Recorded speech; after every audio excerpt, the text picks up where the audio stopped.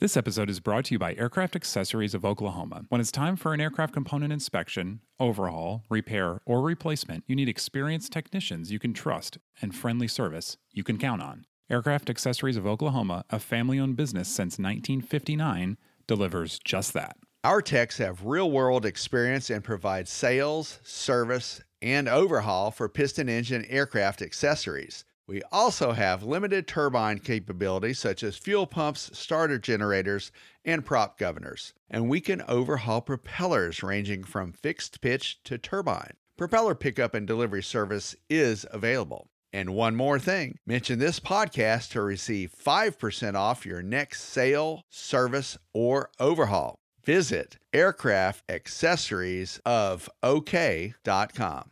This week on Hangar Talk, there's a new chief pilot at the FAA. And Embry-Riddle students score a save. ForeFlight jacks up its prices. And aviation show season begins with sun and fun. Are you ready to do some Hangar Talk, David? Let's do it, Ian. From AOPA, your freedom to fly. This is Hangar Talk. 1056, turn right, heading 130, contact final 132.4. Turn right, contact. With your hosts, Ian Twombly and David Tulis. This is Hangar Talk. Welcome to Hangar Talk, everybody. I'm Ian Twombly. And I'm David Tulis. David, you are remote this week. You're away on assignment. I am. One of your yearly shindigs, doing a little bit of photo editing. So you're out of the office this week, but you're joining us on your time off. I am. And I'm at a beautiful site that I can not disclose, but it's in Georgia and it's in Augusta. Okay. And Does it have something to do with grown men and played. women chasing little white balls around big open grassy areas? Indeed, it does. And we had some exciting golf with the Augusta National Women's Amateur. And we had a drive, chip, and putt championship for young youth folks. Hopefully, we want to get those youth into airplanes one day, Ian. Yeah, that'd be cool. Yeah. And the pro golfers are going to be out on the course pretty soon. But right now, today, it's raining. So if our podcast listeners hear some interference, we're in the middle of some downpours. Okay, cool. So our guest this week, somebody who's very special to both of us, Tom Haynes, our boss, our outgoing head of media at AOPA, the editor-in-chief of AOPA Pilot for many, many years, decades really, the host of AOPA Live. Boy, what else? The associate publisher of the magazine. He's a Bonanza A36 pilot. Yeah. So a little bit of everything. Tom will join us a little later and talk about a little bit about his career, how he got started, his favorite airplanes to fly, some of the cool stories he's gotten to do. So definitely stick around for that. Yeah, we quizzed him pretty big time, and I think that Tom releases some secrets that have not yet been told. Okay, cool. So starting off, somebody else who's just starting a new life is the FAA chief, Billy Nolen. He is the interim, actually, FAA administrator, replacing outgoing FAA administrator Steve Dixon, who decided to step down. And Nolen is a graduate of Embry-Riddle Aeronautical University, and he was a captain for American Airlines, Ian, and he's got some real flight chops. He was a U.S. Army helicopter and airplane pilot and a safety officer, and that is where his expertise lies, and he will be bringing that security and safety expertise to that new role at the FAA, even though, like you said, it is an interim role. Yeah.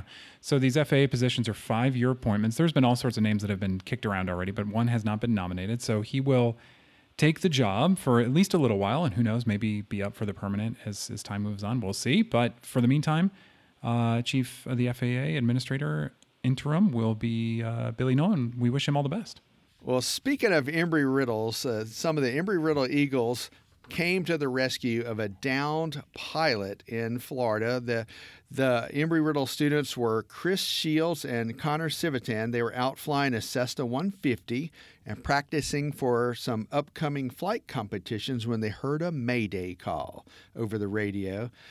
They did what we would do. They sprang into action. They provided emergency workers with information that pinpointed the downed pilot, who remained safe and relatively secure, although there was a large gator in the water, and swimming to the shore was, I guess, not an option in that case. But these two were out doing pattern work near Palatka Municipal Airport when they heard that emergency call over the Common Traffic Advisory frequency.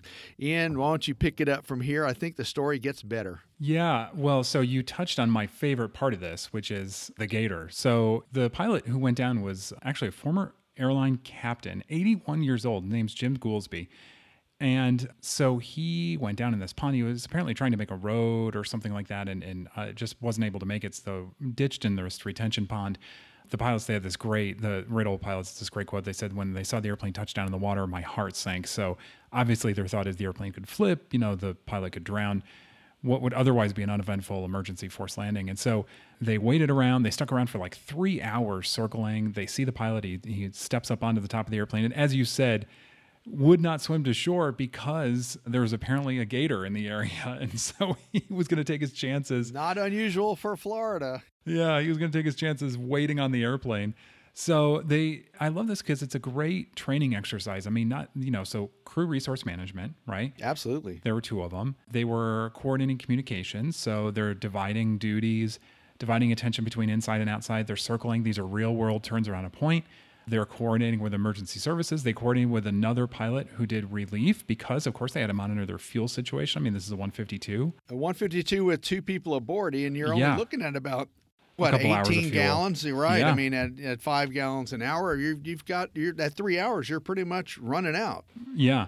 So the twist to the story, though, is that this is not this pilot's first go-around with water landings, water accidents. So Goolsby, it turns out had a previous forced landing. I suppose you'd call it an accident because I think it was a seaplane that maybe overturned in the water. Yeah, back in 2019. That's right. So he was 78 at the time? 79? 79 years old at the time. And this is someone he has a ton of flying time, 66 years as an aviator and an aerobatics performer. Yes, and that time decided to swim to shore. So he had experience evaluating the water for gators, apparently, and decided the first time to swim and not this time. So turns out it's all a happy ending. Guy was unhurt. Students had a great training exercise. And like you said, just a really good feel-good story. Absolutely. And a quick tip of the hat to another Embry-Riddle pilot, Stephen Lang. He's a flight team captain. He was the person waiting to take off and assist emergency services after the first 2 guys got low on fuel. And then the Navy ended up making the rescue via helicopter. Yeah, plucked him off. So, yeah, just a really cool story. Hey, David, you're a ForeFlight user. I am. You are going to have to pony up a heck of a lot more money from here on out for ForeFlight. You're right, Ian. The subscriptions are going up at ForeFlight, and they're changing some of the services. So, now I'm a ForeFlight user. We'll just go ahead and get the crux out of the way right now. The basic plus level is now going to be $120 a year, up from $99.99. I'm on the middle plan, which is now going to be called Pro Plus. It's going up from $199.99 to $240. And the top of the line Performance Plus is now $360, going up from $299.99. Basically 20% across the board. But I tell you what's cool about it. In the middle plan that I'm on, which gives me things like plates and prepares me for instrument work, that is now going to include synthetic vision, and that formerly was only in the highest option, the Performance Plus. Okay. All right. So you're getting a little bit more for your money. That's good. Right. And there are some other cool things that I have been using lately, which helps me look at different options at altitudes. I've got a terrain profile view with airspace, and I actually use that. That's pretty helpful. And that synthetic vision, that's something I've always wanted to use, but I haven't yet, Ian. So I'm pretty excited about that. But yeah, I'm going to be paying about $40-$50 more. Yeah, it's a little complicated. Basically, they said that AvWeb had a really good synopsis about it. Mark Phelps, he said, basically, when you renew, that's when your price is going to go up, except for legacy, basic, and performance plans. So apparently, before they were just called basic and performance, those will be discontinued, and then you have to go to the basic plus or performance plus. So I guess there is no, when we were talking about this, it's like, okay, there's basic plus. Well, what's basic? There is no basic, I guess. It's right. Basic plus is the basic. Right. And like you said, they're going to offer synthetic vision. I would just like to say Garmin Pilot is still How much is Garmin Pilot? still $100 for the basic level. Oh, Ian, you're killing me. Yes, still $100 and $150 for the upgraded level, which does give you terrain and a bunch of other cool stuff. So I think Garmin Pilot, not only I love ForeFlight, I prefer Pilot, and now it's cheaper. So win-win for me. It is a win for you. And, the thing is, for me, I'm a hybrid because I've got a Garmin watch, and that would play very nicely with the Garmin Pilot, and yet I use ForeFlight. But, I'm just used to ForeFlight. I got on board early on. You know what, Ian? The first EFB that I had was called like Anywhere Map. Do you remember that? Oh, of course, yeah. Mm-hmm. So I had that, and then had another one called Fly Gator, I think, that was pretty cool. You I had to remember use the name. I never tried it, but yeah. you had to use a special little handheld device. So I've been using this stuff for a pretty darn long time. But as far as apps go, you're right. The big ones are ForeFlight and Garmin, but there are others. There's FlyQ and some others as well. Yeah, WingX and all those. And those are all cheaper, by the way. So, yeah, that's right. I will say the one reason I love Pilot is I'm an Android user. I used to use iPhones. I got away from it. I don't really like iPhones anymore. And so with Garmin, I can use the iPad version on the iPad and the Android version on my phone. So I love that. Well, and you're used to it. And you also now, our podcast listeners might not know, but you told me off the air that you now are part owner of an aircraft, which has a Garmin 430 in it. So maybe you could sync up that Garmin Pilot app with that airplane. That's right. Okay, and we'll be right back. And let's move on to show season, which is underway as we record this podcast. And we are talking about Sun and Fun, but we have other news also. We have some AOPA events for y'all to put on your calendar. So before Sun and Fun, Ian, can we tell our podcast listeners about a couple of cool events they want to jump on? Yeah, let's talk about AOPA. So as people know, there was fly-ins. And then the pandemic happened, and so we went away from fly-ins a little bit because, nobody got together in big numbers like that. Well, now they're back, but they're called Hangouts. And the idea is to, I think, better capture the spirit of the event, which will be more of a hangout, less of a... it's still a show, but less of maybe... it's going to be probably a little bit more laid back and a little bit less... things to do. Like, I'm not sure we're going to have all the workshops and seminars and things like that. It used to be a lot going on and you had to pick and choose where to go instead of just hanging out with fellow pilots and listening to some music and then, flying airplanes, which is what it's all about. Yeah. So first event's actually going to be in the fall. So the fall event, the first one starts September 9th. So it's September 9th and 10th at Phelps Field in Spokane, which we've been to before. And then followed by November 4th and 5th at Tampa Exec in Tampa, Florida. And folks who listen to the podcast have probably heard us talk about Tampa Executive in the past. And AOPA really likes that part of the world. I want to say that it's been a number of years, but didn't we have one of the big shindigs there when it was called Expo or something like that, Ian? Yeah, Tampa, absolutely. That's a beautiful area. It is. Now, listen, it costs a couple of bucks to go to these events. $20 if you're a member. And by the way, another plug to be an AOPA member. You can just pay $20 instead of $30 for non-members. There's another thing that we want to mention too, besides the two hangout events. We're going to be back with an aviator showcase at Fort Worth Alliance Airport in Fort Worth, Texas. Now that, Ian, is in the summertime, June 16th and 17th. Yes. So, and then the idea with that one, if you didn't go to it last year, didn't pay close attention, the showcases are all about buying, right? It's all about going and seeing avionics manufacturers, engines, accessories, airplanes, all in one spot. So you can go, you can get multiple quotes, you can try on headsets, you can do all these things in one place, really consolidated venue, smaller venue, so you can easily get around. Like you said, it's 2 days. And really for people who are looking to buy, looking to shop, and looking to get really immersed in that. So those are great events for that. Absolutely. And I forgot to mention that not during the Aviator Showcase, but during the Hangouts, there's going to be some STOL, high energy stall competition, and a lot of other things that will be fun. And plans are still coming together for that, but make your plans now to join us in the fall at either Spokane or in Tampa. Right on. Okay. So, how about shows that have already happened? And that is AEA. That was the first one, the Aircraft Electronics Association International. They had their convention a couple weeks ago. AEA is the group that does avionics. So, Garmin and Free Flight and all of those get together. They usually make some pretty big announcements. This year, nothing really big. Want to start with AirTex? It was all about connectivity, as we were Exactly. talking about off the air. Yeah, absolutely. So connectivity was the name of the game there.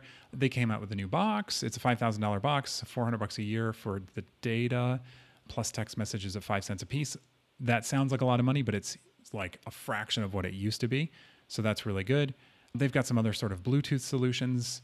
Trig Avionics came with a few new pieces. Oh yeah, they came out with some autopilots a while back that we looked at an AirVenture a couple years ago. Yeah. That were pretty cool. In fact, I want to say it was set up in a Cessna 172. Yeah. And they're looking at some radios, right? We're looking at some Trig radios. Yep. That would give us another option besides Garmin, the Legacy King stuff. Yeah. Some of the Avidyne pieces that would actually give us a nice option for pilots. And I want to say that I can't remember exactly from the story, but weren't they around $4,000 or $5,000? Yeah.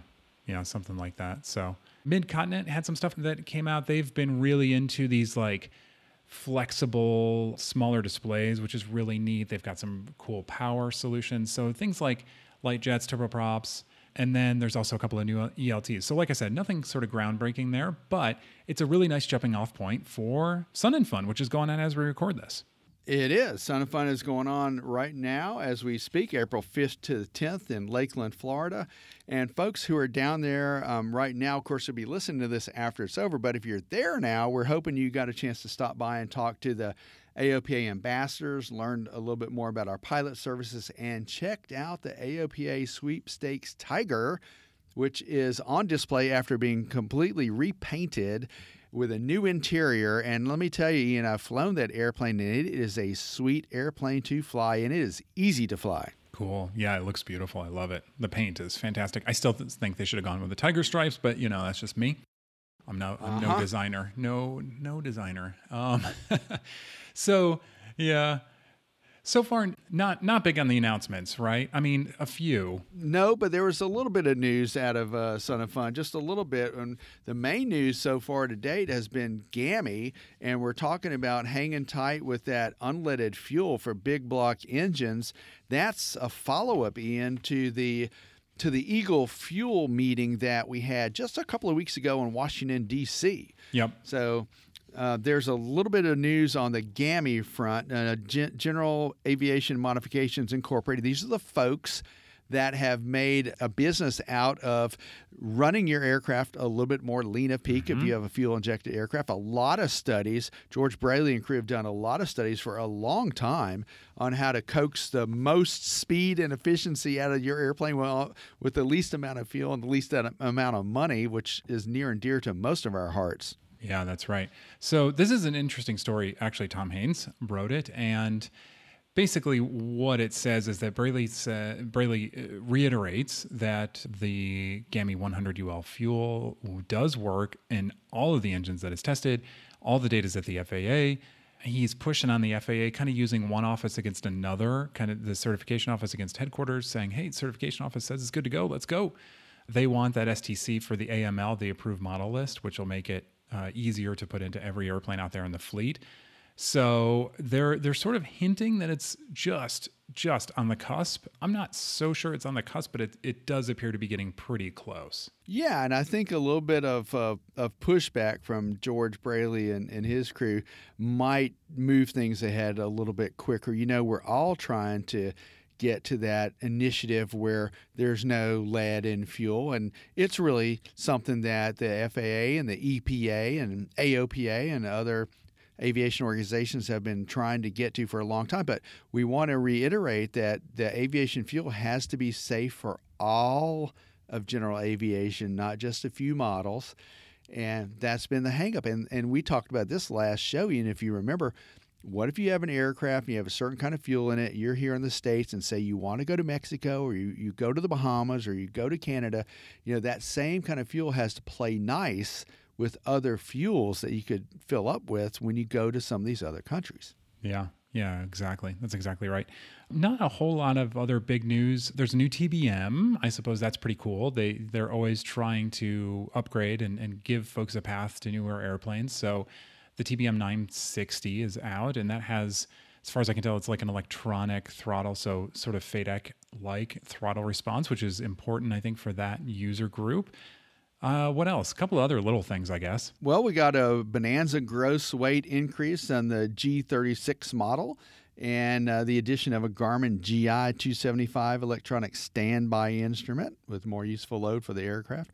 And you mentioned the DAR TBM 960. What about the flight design? That company is expecting FAA certification of the F2 model. Now, I don't know much about that model, but we've talked about aviation. We've talked about the affordability of aircraft. And I want to say that you might have a little bit more experience with the flight design models. And if you do, let us know what is so cool about that LSA airplane. Yeah, so the idea with that is that it's basically going to be a certified version of a flight design, which will mean you can use it for instrument training, and essentially it would be a two-place do-anything sort of trainer. So that could be pretty cool. I mean, those are great airplanes. Good deal. And I actually have been looking for airplanes on and off, trying to find a good deal on one. And I think you had mentioned this, you had written about this a while back too, that sometimes the light sport aircraft market might be the diamond in the rough as far as, least expensive way to get involved in aviation. And some of the newer models have, up-to-date avionics, and they have some nice handling characteristics. And let's face it, how many times are we filling our airplane up with 4 people anyway? So flight design has some pretty interesting options there, and it'd be interesting to see what happens with this F2. Yeah, absolutely. So, David, I think that's about all we have going on, except I'm really excited to bring Tom on, really excited for folks to hear more about his career, and I had a great time chatting with him. Oh, yeah, he was great. You and I both got a chance to interview him at the same time, and yeah. I think we quizzed him pretty good on his favorite aircraft, his least favorite aviation assignment, which I think was a really good story. Mm-hmm. And we're sad to see Tom move on, but I want to say that he has done a great job for AOPA and for all of general aviation. Just a tip of the hat to a truly good guy. And thank you, Tom, personally from Dave T, for rolling the dice and taking a chance on me back in 2015. I really appreciate it.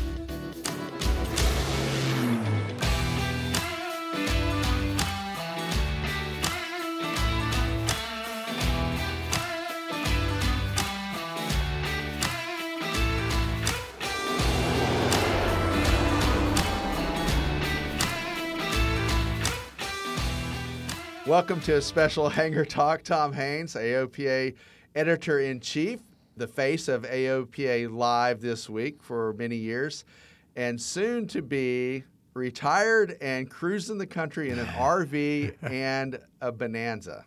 Right. So, Tom, I'm going to bring you in.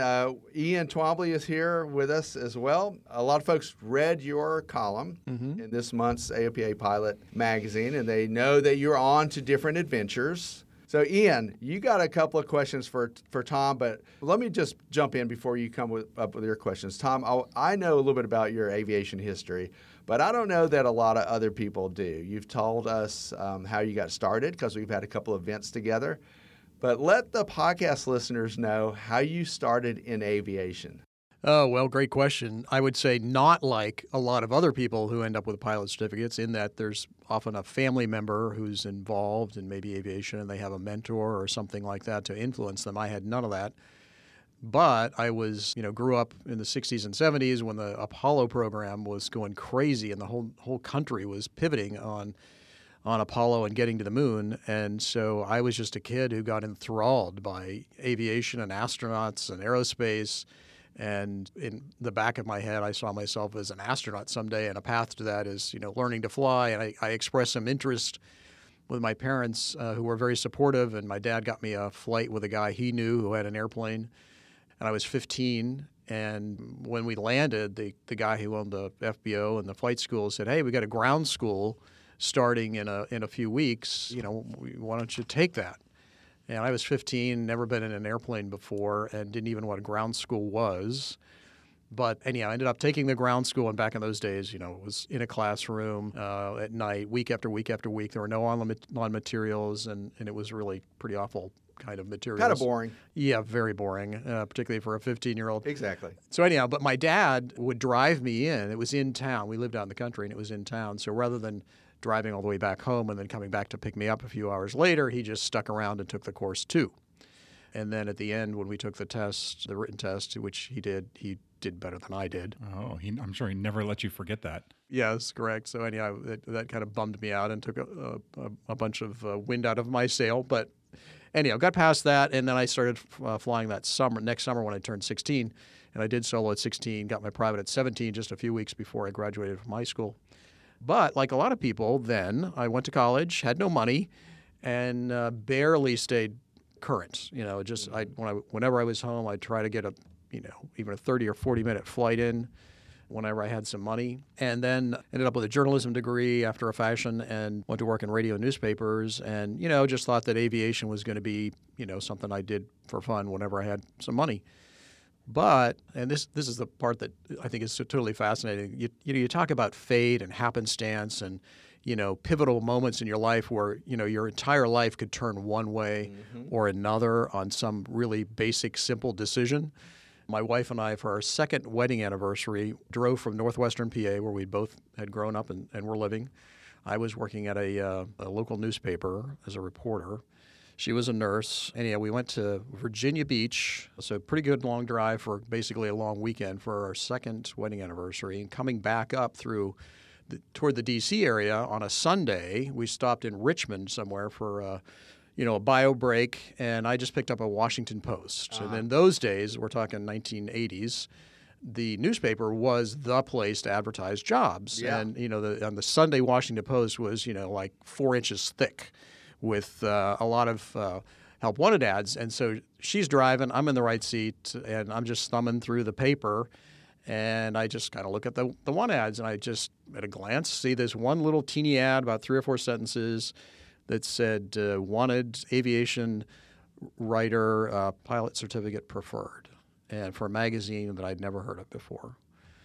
What was the name of that magazine? And that magazine was Professional Pilot Magazine, Okay. based out of Alexandria, Virginia, or actually at Washington National Airport, Arlington, as it turned out.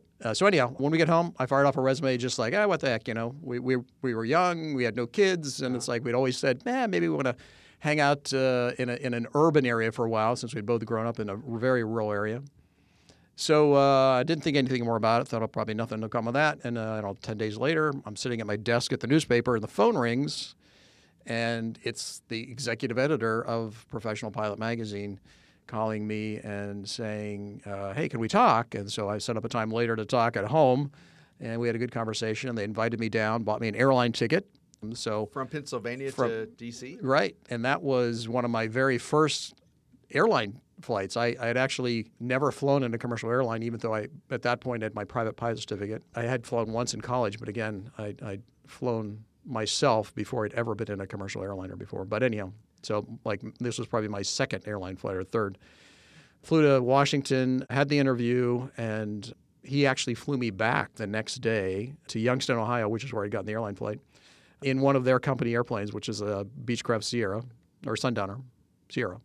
The Sierras are pretty cool, retractable. Yeah, and decent little it's four-place. first only maybe the second time I'd ever been in a retractable general aviation airplane. He actually let me fly it a while, and anyhow, so it was a good time, and got the job and hung out there.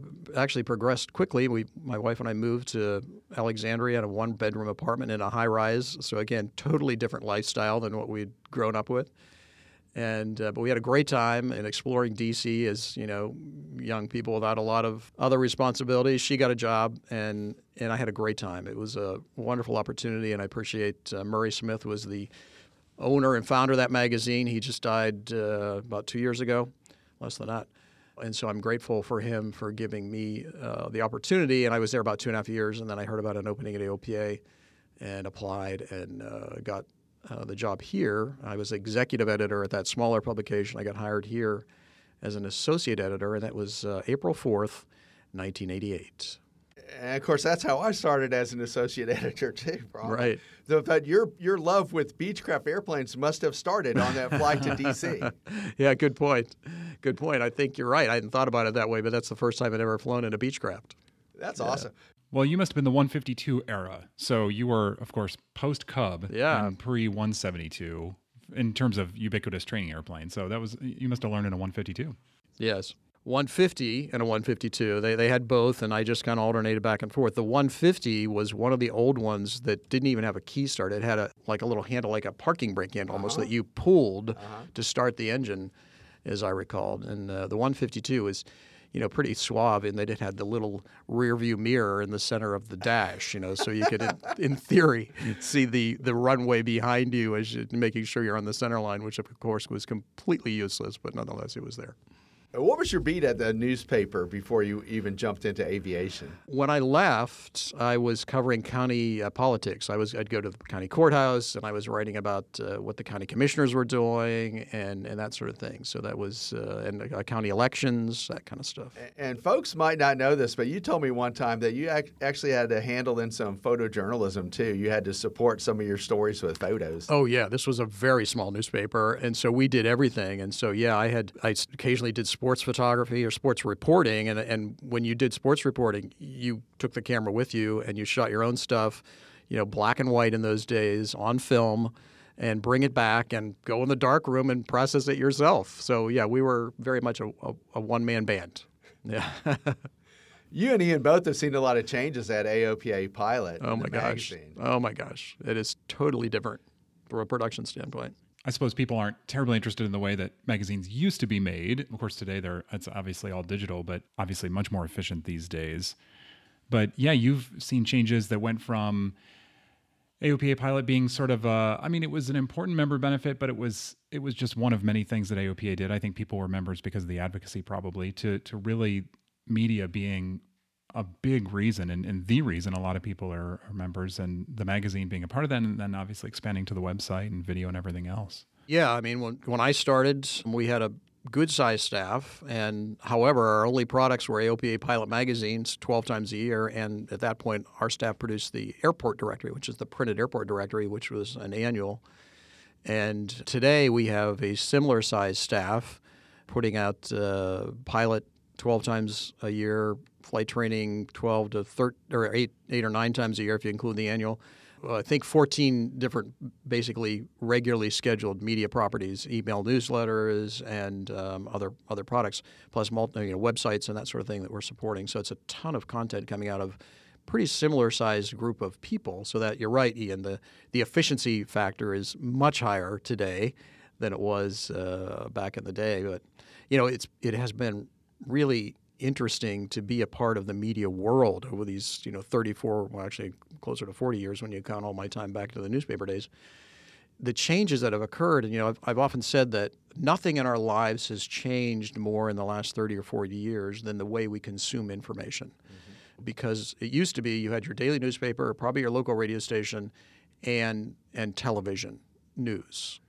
And that was it. That was the, if you didn't, and, then the occasional magazine or that sort of thing, but, those were typically monthly, and then there were some weekly news magazines. But basically, the way you got information was very limited number of streams of information, if you will. And today, look at us. Every second, you can be looking at your phone or any number of websites and getting email blasts and all kinds of stuff, text messaging and social media, and all kinds of video and stuff, and you can be creating your own. You can be the reporter today.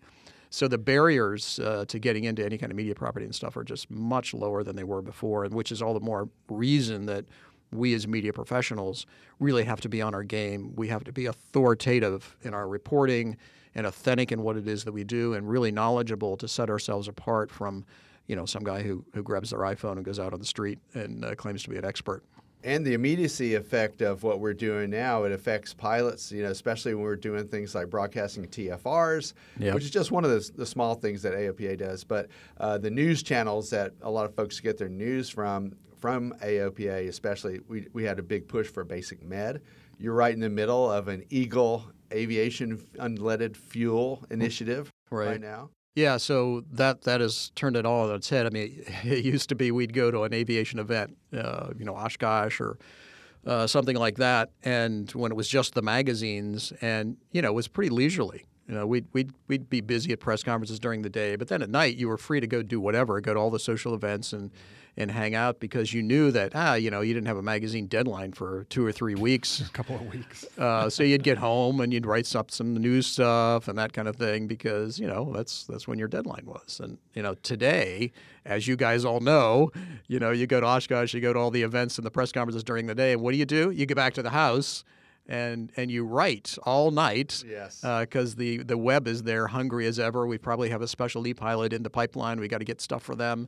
You're sending photos back, we're sending video back, we're planning the next day's video and photography coverage. So yeah, it is a very different world. It's a lot more work, I got to tell you. I'm curious. You obviously over the years you've seen hundreds and hundreds of talking about press conferences, airplane announcements, and new technologies, and the rise of GPS and tablets and everything else. So we often sort of joke that it's like, well, this is going to make it, this isn't going to make it, whatever. So what is, looking back, something that you remember being announced and you thought, oh, there's no way they're going to be able to do this, and then just being astounded that it was something that actually came to fruition and just completely changed things as far as you were concerned?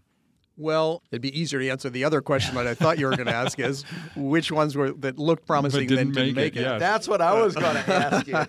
Heck yeah. So we maybe can get to that. Well, I mean, this isn't quite an answer to the question that you ask. However, certainly GPS comes to mind as the thing that just came out of nowhere and almost overnight, transformed the way we navigate.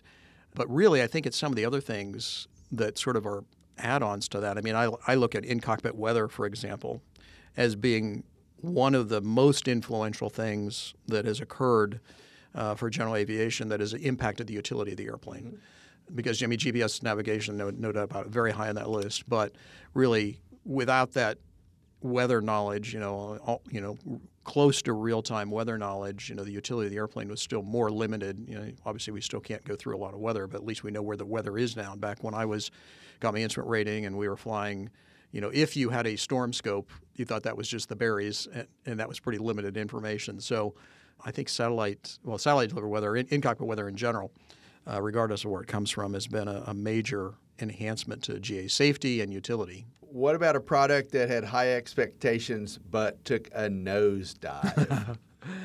Well, there have been a bunch of those, but Where to begin? how much time do you have? But the big one, of course, that I think most people would relate to is the whole very light jet thing. I mean, that just was so hyped back in the early 2000s. And the idea that you were, obviously Eclipse was the primary one, was going to deliver a twin-engine jet flying at 41,000 feet at 260 knots, carrying 4 or 5, maybe 6 people, all for $800,000, $800,000 or $900,000. It was just astounding, and everybody bought into it, including me. I really thought they'd get there. Maybe I was a little skeptical on the price. But, and in the end, they really did get there, just not for that price. It's just because the Eclipses that got produced did meet all that. I've flown them at 41,000 feet. They really do 260, 265. Mm-hmm. It'll carry 4 people easily. And the people who have kept them really have found them to be great airplanes. But the hype was unbelievable with the amount of money that was spent on various VLJ projects from, Cessna, Eclipse, obviously, Piper, Diamond, and then there are a bunch of them that kind of came about and went away quickly that I can't even remember their names. But it was everywhere, and everybody, a lot of people at least, really had bought into it, and unfortunately just didn't pan out. So obvious parallels there with eVTOL. Yeah. I think, in terms of hype and investments. I don't know. I think the VLJ market, it's like, to me, it wasn't that it wasn't successful, it just matured. Right. So yeah. It was never going to be what they thought it was going to be, which is city to city and, paying $100 a ticket and that sort of thing. But Eclipse made it. Cirrus made it with the jet. You could argue that some of the later Citations are sort of in that world, and maybe even the Honda jet. Yeah. Yeah. The Mustang, the Honda jet, which you've flown several times for stories. Yeah. So you could see a similar situation happening with eVTOLs, I think. Yeah, absolutely. I mean, we said for a long time, and the LSA world's the same way. We've said, there's got to be, a paring down of these companies. There's got to be consolidation, that sort of thing. And it happened. And it is happening in the LSA market still. And it's going to happen in the eVTOL market. There's just no way that the industry can support that many companies that are out there. With something north of 250 companies developing aircraft for that market right now. But I think the difference is with the VTOL world is the size of the investment and the companies that are backing it. When you got companies like Toyota and Rolls-Royce and Boeing and now Textron and pretty much every company that you can name has a footprint involvement, Airbus, in some way in the eVTOL world. Some of them are just development programs like Airbus had, and they've kind of stepped back a little bit now. But it's really big companies are making big investments here. So I think something really is going to come of this. I don't think it's going to be as big as most people are saying it is, but it's going to happen. But I think we are a long ways, though, from the autonomous part. Interestingly, that's the most difficult thing that people originally hyped was autonomous flight carrying passengers. And I do think that is quite a ways over the horizon. Do you think that's because of the public perception of the safety of it, or just sort of getting over that hurdle that I'm in an aircraft with no pilot on board? Yeah, I do. I think technically it's probably more feasible than the marketplace would be to accept it. I think the idea of a pilotless aircraft carrying people, I think there's just a long ways to go with that. Look into the crystal ball for a second and talk to me a little bit about electric motor technology, electric aircraft technology, and when are we going to really see viable examples of that, either in the GA world or commercially? Yeah. I think fully electric training aircraft, I think there's a place for that, and I'll bet we're going to see it in the next 5 years. I mean, it's already happening. Pipistrel, they've got the airplane that they've got approved in Europe, and it's out there training today. They've got the Alpha Electra, which they were trying to get into the United States, and the FAA just can't buy into it, or they just haven't gotten the regulations to accept it. Bio Aerospace, obviously, with their little two-place airplane, I think has an opportunity. They've also produced, kind of a lot of this pie-in-the-sky stuff with much bigger airplanes that are pure electric, and I don't know, maybe they'll get there someday. But I think at the training market, there's a place for a fully electric airplane. I think it can be practical. However, I think anything much more than that, we are a long ways away from pure electric. But I do believe there's a hybrid solution out there of, basically electric propulsion that is, maybe has some battery assist and that sort of thing, but it is really driven by some sort of onboard engine that is burning fuels, fossil fuels of some sort probably, and providing the electric power that drives the electric motors. Because the electric motors, without a doubt, are more efficient than any of the gasoline-burning engines or turbine engines that we have out there today. Maybe a gasoline, some type of fuel-burning engine to get to cruise altitude, and then maybe having the electric motor pitch in for a little while. Yeah, or they're both working together in the cruise phase, and then in cruise, the engine is providing power to recharge batteries and that sort of thing, so that you can then have a quieter approach and basically come gliding back in at with a much quieter airplane or something like that. The Toyota Priuses of the air. Yeah. I got a FAA question. First, I want to say it was a real kick in the pants to do a story with you at last year's EAA AirVenture. We were covering the LODA, and Steve Dixon, the FAA administrator, who's soon to be retiring, had one of the most famous quotes of all time. He said, LODA is a four-letter word. Right. But I enjoyed teaming up with you on that story. I just want to say thanks for that. But what changes have you seen in the FAA since you've been involved in aviation? Certainly, they were more hardcore, spank you on the butt years ago, whereas now it seems a little bit more touchy-feely. Well, we certainly went through that phase as you described. However, it does feel like there are certain parts of the FAA that it's the pendulum is swinging back the other way. The FAA is really weighing in a lot on what gray charter, if you will, but even it's leaked over from anything even close to Part 135, which is the normal charter regulations, into getting closer and closer into the Part 91, where a lot of the things that we've all done for years of flying our friends around, just for fun and that sort of thing. All of a sudden, it feels like the FAA is starting to pay attention to that and somehow trying to make a case where, that is like some sort of charter happening, which of course is ridiculous and is not at all the interpretation that anybody's had for 40 years. So I do worry about that.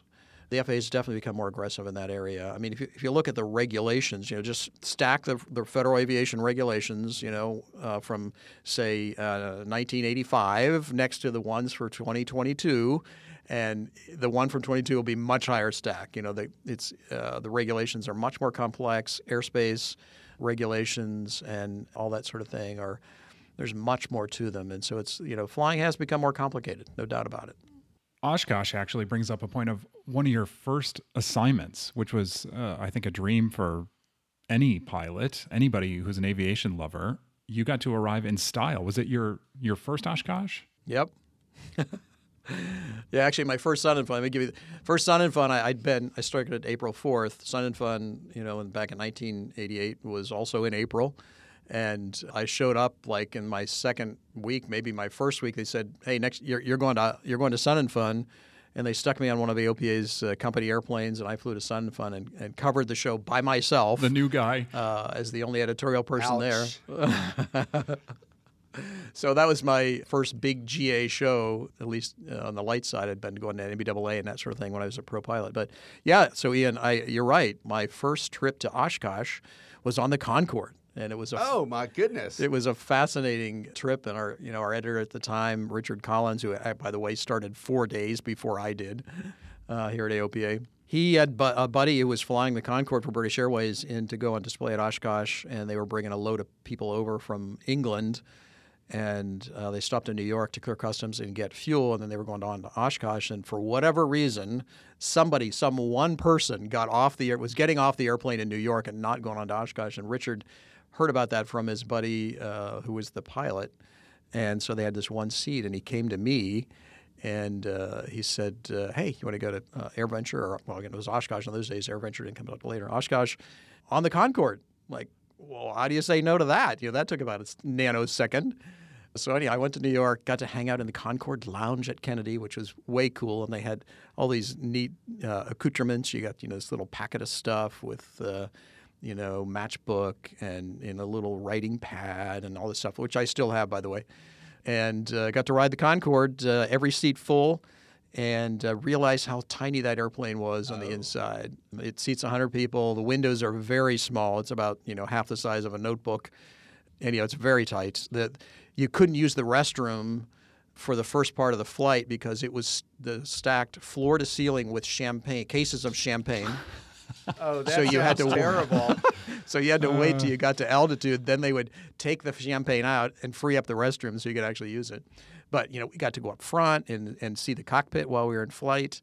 There's that amazing expansion joint right behind the cockpit that as you speed up and the airframe gets hot, it expands. And there's actually an expansion joint built into the fuselage. You can see that. Kind of, at least they pointed out to you. But we can only go there's a big digital meter on the kind of the bulkhead of the cabin telling you what your speed is, and we only got up to Mach 9.6 or something like that because we were over land on that leg, and we couldn't go supersonic. But then we came screaming into AirVenture, and God, the pilots were loving this. 100 people on board, and they did 3 full afterburner low passes down the runway in front of hundreds of thousands of people. Oh, I love that. And for the passengers, loved it, of course, because we were all pilots and aviation geeks. And he was racking that thing around like crazy, and it was so much fun. And then we landed, and they taxied us to what is now Boeing Square. And they had cordoned off an area, for the airplane. They brought the air stairs out, and we stepped off the airplane, and there were 100,000 people just staring up at us with their mouths open. And, I felt like the Queen getting off, and, the big Queen wave to all these sea of people. And I got off, went down the air stairs and went under the rope, just to go. And I was accosted by people. Oh, what was it like? Did you have a great time? Tell me all about it. Strangers just, they're so fascinated by this beautiful airplane. So it was a hoot. That's arriving in style, I would say. That's kind of hard to top. So Thinking back on all these different events you've covered, I would imagine that would rank high up there. What's your favorite event? Well, yeah, that was fun. I mean, Oshkosh's AirVenture now, is always a hoot. It's a great time to catch up with people and, get to experience aviation 24/7 for a week. I got to say, though, one of the most memorable trips that I ever did, I mean, there have been a bunch. I mean, it's everything from being by myself in an airplane early in the morning, take off from Frederick here, and I remember one in particular going up to across Pennsylvania up to New England somewhere. I don't remember where I was going, but early in the morning, and it was a little bit of mist on the ground, and there's ponds, and just feeling incredible, the ability to get in this airplane and just go somewhere and experience this by yourself on a beautiful morning and that sort of thing. So there's lots of those kind of memories, but one of the big ones for sure was our trip to Africa. I was invited to speak at the AOPA World Assembly, which was happening in Cape Town. The AOPAs around the world, there's now 70, almost 80 of them. They meet every 2 years in the World Assembly, and so this was one of those meetings, and I was invited to speak. So I went over, and then afterwards, my wife and I had arranged to do a flying safari, basically in Southern Africa, South Africa, and to Botswana and Zambia.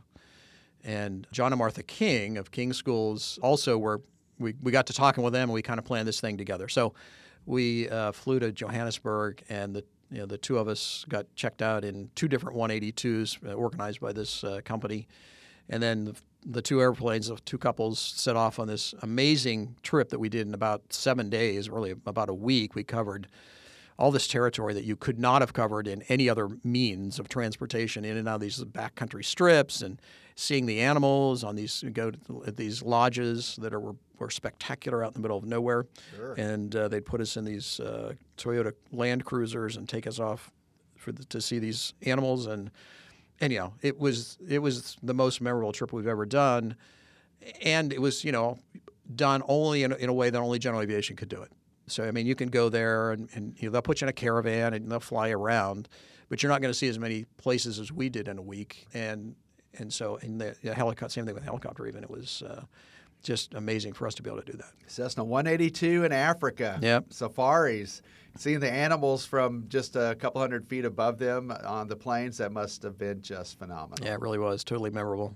What about your least favorite event that you've covered? Put your thinking cap on. What really nosedived, or something that you had high expectations for? Now, you can tell us now. Okay. Yeah, I think the statute of limitations on this one has passed. I was flying one time with a guy when vortex generators were coming out, and that was a big thing that you'd install these vortex generators on the top of the wing and the tail and that sort of thing, and you could, particularly on twins, you could lower the stall speed below VMC, which is a great safety improvement. Sure. So it was really a big thing. There were several companies producing it at the time, and this guy brought a Cessna 414, I think it was, twin Cessna to Frederick to demonstrate this. And I had the sense, even at that tender age, that this guy was a bit of a hot dog. And so I had a very clear discussion with him that we were going to take off normally on 2 engines, and we were going to climb to altitude, and then we were going to go through some demonstrations about what the vortex generators would do from taming the stall in a single engine situation with a light twin. So, we were all clear on that. And so we take off and we get to a couple hundred feet, and what does the guy do but reach over and pull the right engine? And the airplane handled it fine and that sort of thing. But I put the power back in, and we turned around and headed back to the airport. He says, "Oh, where are we going?" And I said, "We're going back to the airport. This ride is over." And anyhow, that was it. I landed, got out of the airplane, and we were done. I never want to piss you off, so I don't want to be there. That's a good story. I like it. That was the least favorite event. I mean, that something like that could put your life in danger. Yeah, absolutely. Yeah. And it was frustrating that we had totally briefed it and he ignored it. Yeah, so completely.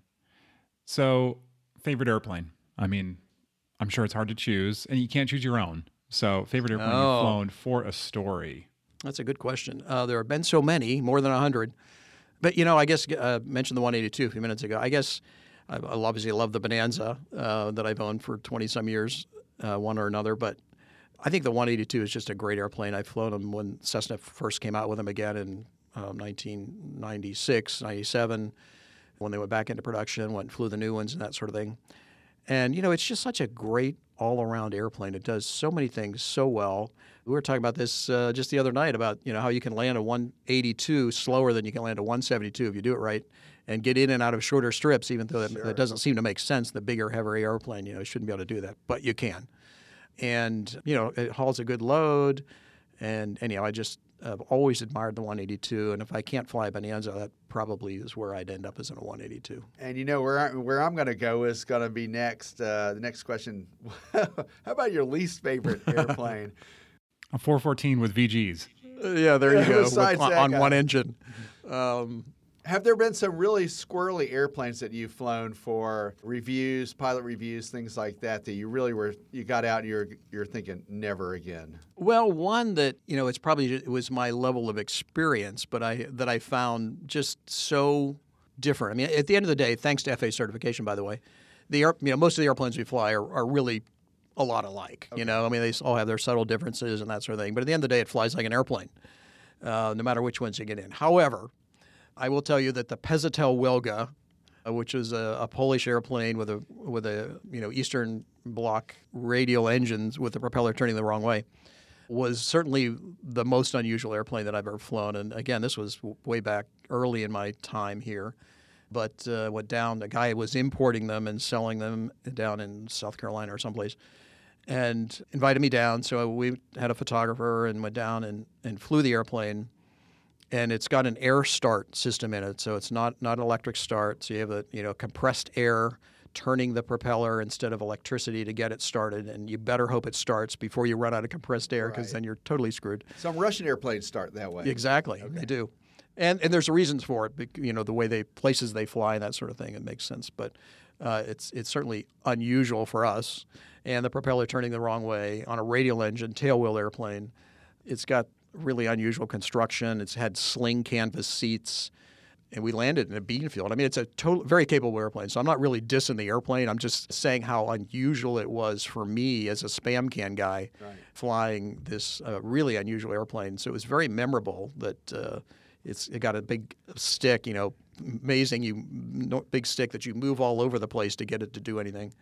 So that's certainly one of the more unusual airplanes and memorable for that reason. Is that the one that kind of looks like a grasshopper? It does, yeah. It sort of looks like the box it came in. The one that I think Mike Patey started out with that. Exactly. Went crazy with it. Your favorite airport? Well, again, there have been so many. Frederick here has become home after 34 years flying here. Sure. So, I mean, and it is a great airport. We have a tower now, which we didn't have when I started flying here, and good approaches and obviously when our headquarters is right here on the airport, and so my hangar is 90 seconds from my office, so that's pretty convenient. That's a wonderful thing, but it's always I think the airport where we learn to fly always has a special place in the hearts of pilots, right? Right. So for me, that is Greenville, Pennsylvania, 4 Golf 1. It's a quiet little airport, quieter now even than when I learned to fly in the 70s. But, I love going back there. They've lengthened the runway since I was there. But they've got a beautiful grass crossing runway, which actually when I soloed on the grass because that's just the way the wind was favoring that day. But it's still in great shape. So I do love going back there. It gets a little nostalgic going back to that place and looking around and realizing the impact that place had on me in my career. That would be a favorite airport. That sounds great with a grass field especially. Yeah. A lot of fun.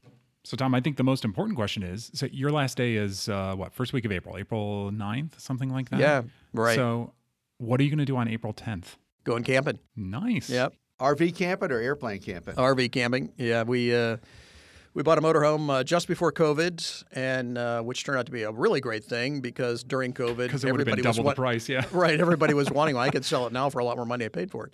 Anyhow, it's been great. We have good friends who are also camper. They have a pull behind. And so anyhow, we've been camping a lot and totally enjoying it. My wife totally got into it, which surprised me. And so we've enjoyed it very much, and we're going to do more of that. So we actually do it kind of happenstance. We didn't exactly plan it this way, but my last day is Saturday the 9th, and on Sunday morning we get in the motorhome and head out to a camping trip. in West Virginia, actually. Anyway, looking forward to that, to just take a few days off to just decompress. But then I want to get back into it, and I want to do some charitable flying. And maybe my leadership skills or whatever I might have developed here could be useful to some charitable organizations, particularly some aviation charitable organizations. There's some companies, aviation companies I've been talking to, they're looking for some help. I'm not looking for a full-time job at all, but there are some opportunities to maybe help out some companies. And of course, I'm going to continue to do some work for AOPA on a contract basis, at least through the end of 22. So I'm going to do some writing and just other consulting. And then I hope to continue providing content from time to time to AOPA, even beyond 22, when I've got something to say. Colin has said maybe he'll entertain something from me. So we'll see.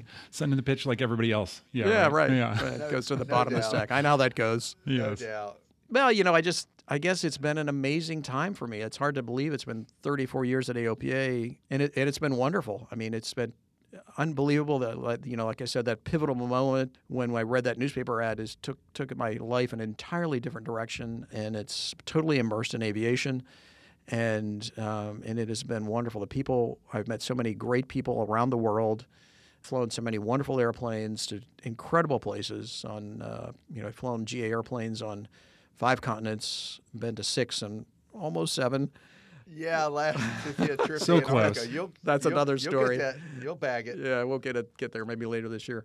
I've been to all 50 states. I've flown GA airplanes in 48 states. Hawaii is the one that I need to go back to. That's the obvious one. Somehow South Dakota, of all places. I've been to South Dakota a bunch of times, but I've never landed a GA airplane there, so I haven't counted that one yet. But so anyhow, I just got to do these amazing things that a kid from rural northwestern Pennsylvania normally just doesn't get to do. And so I'm very grateful for all the people who took chances on me. People like Murray Smith, as I already said, Richard Collins, Phil Boyer, Tom Horn, who is the guy who actually hired me at AOPA. Strangely, he was kind of an interim editor before Richard started. So many people have given me, a fair shake, and so I appreciate all those people who've helped me out along the way. And so, anyhow, I guess the final word is thank you to all those folks, and I look forward to a whole lot more adventures. Great. Well, thank you, Tom. I know, like David said, we wouldn't be here without you, and many people feel that way around AOPA, and I know many people feel like you have these close friendships all around the industry, and we'll look forward to seeing you at the shows as a participant rather than a contributor in the future. I will actually look forward to that. As I said to somebody just recently, it'd be fun to just put on a regular T-shirt without anybody's logo on it and go hang around the air shows and look around. So that'll be fun. Well, you earned it, and thanks again for sharing some time with us. I feel like I know you a little bit better after this conversation. Oh, thanks, David. Yeah, good luck, you guys.